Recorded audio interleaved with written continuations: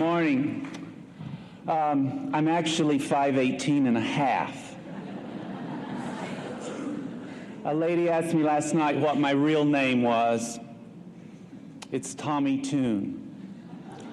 Are there any other questions? Thank you very much. No.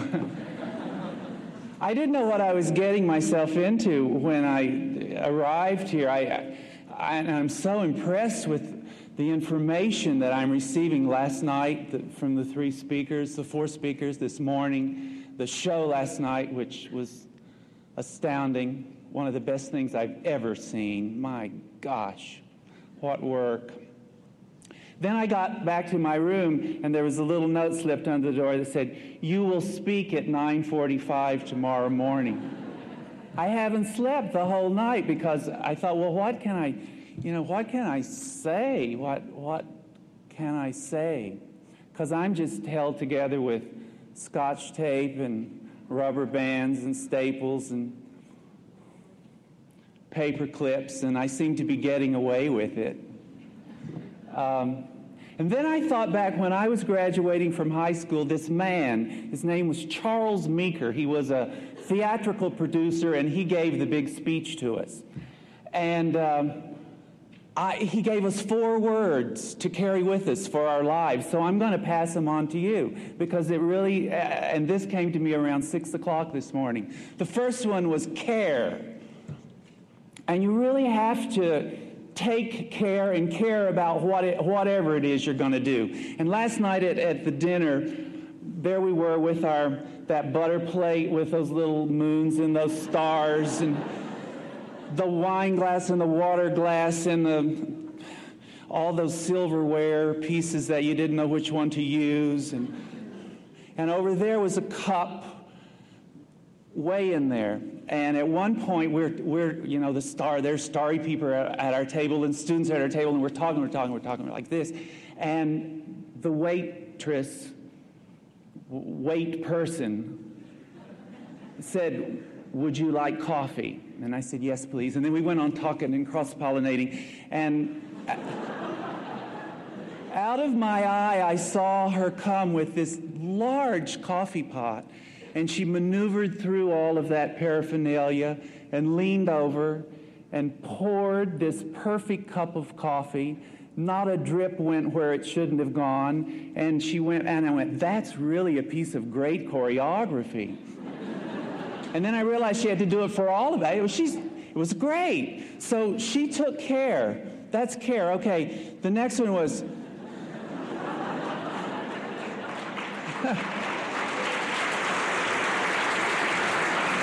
And if that's how I end my life, pouring coffee for people, I want to do it with that much care.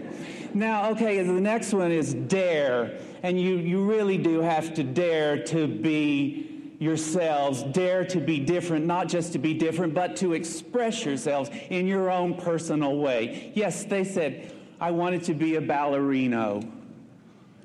And then, I kept growing and growing, and one summer I came back to the studio, and there I was, and I looked at myself in my tights, and I said, "Tommy Tune, you're going to have to be some other kind of prince." So I found another way of doing it, and I know that when I step on a stage to dance for the folks, that last person in the last row in the second balcony perhaps will see me more than if I were a more compact dancer. Okay, dare. What's the third one? Share. Listen, it's a gift that we get to be on this planet. 2 people came together in union, and here I am. And the same thing holds true for you. And then here we all are right now in this conference of spirits, and we'll all be like this, and then we'll all go away. And our lives will have been changed because of what we've shared with each other. It's such a gift. Life is such a gift. I don't think you can ever give back enough. As much as you give, you'll never give back the fact that we have this. So spend it. you'll get more. And the last one is prayer. And whatever that means to you, whether it means going into a meditation where you quiet the ceaseless chattering of your mind so you can come to some kind of inner truth. Somebody real smart said, the secret confessions a man makes to himself are his greatest source of wisdom. And we're all going for wisdom and looking for truth. And God is a truth. So if it's that, if it's this, or if it's watching the sea or watching a herd of birds fly over, take that time. Or if it's getting down on your knees like I did this morning to be able to be here. Or last night, now I lay me down to sleep. Whatever that is, it's that God thing within us. And you should check in with that because it serves you well. Okay, so that's it. So it's care, dare, share, and prayer.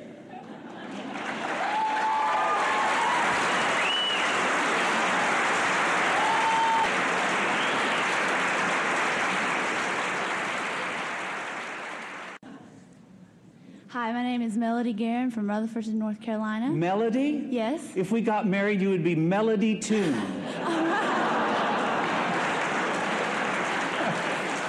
I think I could handle that. I wanted to know, what was your favorite production working with and choreographing, and why? The next one. It's never good enough. I look back, thank God I work, in living theater, so I'm not faced with having to look at a film that I did 10 years ago and go, oh, God. So it's perishable what I do. But when I go back to the theater and a show that I'm doing is running and I look at it, it's never good enough. No satisfaction. Martha Graham says, no satisfaction, whatever, at any time. But there is this certain feeling of dissatisfaction that keeps you marching.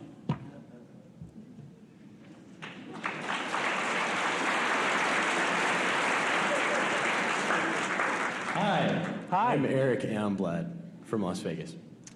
All the stories of acting and making it on Broadway say that your chances of making it big, like you have, are close to slim and nil.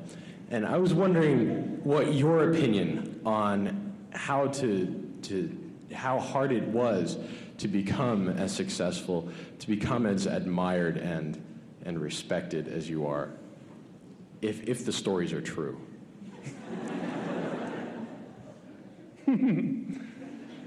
I had this dream, and it was a crazy dream. I wanted to come to Broadway and dance in the chorus of a Broadway show. That was my dream.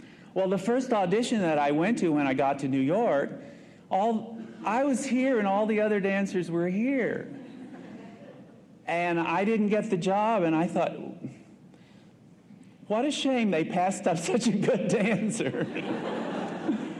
I guess it's stick-to-itiveness, and for me, I didn't dream a real big dream. I dreamed that my dream was to dance in the chorus of a Broadway show, and eventually that came true. The third audition, I got a show, and I danced in the chorus of that show. Thank God. It was Michael Bennett who created a chorus line, and he had a penchant he said, go with the talent. I don't care what it looks like. So there was a girl in the show that was 4'11".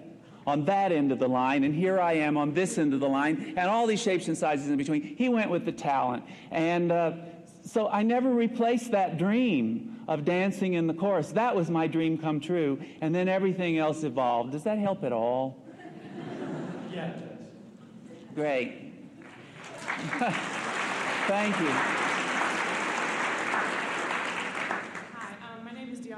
I'm from Brooklyn, New York. I'm a dancer with the Dance Theater of Harlem, and I wanted to know how you feel about the transition from a classical ballet company to Broadway. What advice would you give on that type of transition? What type of changes do you think you would need to make as an artist to switch from that spectrum?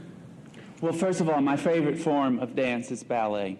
It's what I trained to do. I'm so grateful that I got all those years in before I started corrupting it with tap shoes and all of that. But that's, I mean, you've chosen the most pure form of dance. To move on, well, these days on Broadway, you have to do it all. You have to do it all. So you got to sing, you got to do that, you've got to take your acting classes, you've got to evolve as a whole person. So when you walk on that stage and I'm seeing, do I want this person in the show? I want to feel more than just a trained instrument. I want to feel more. There's more there to offer. So an appreciation for art is going to infuse you, your whole being. Everything that you can take in of worth in life is going to make you a fuller person, and that's what we're looking for. When I cast a show, I look and I go, would I want to spend the evening with this person?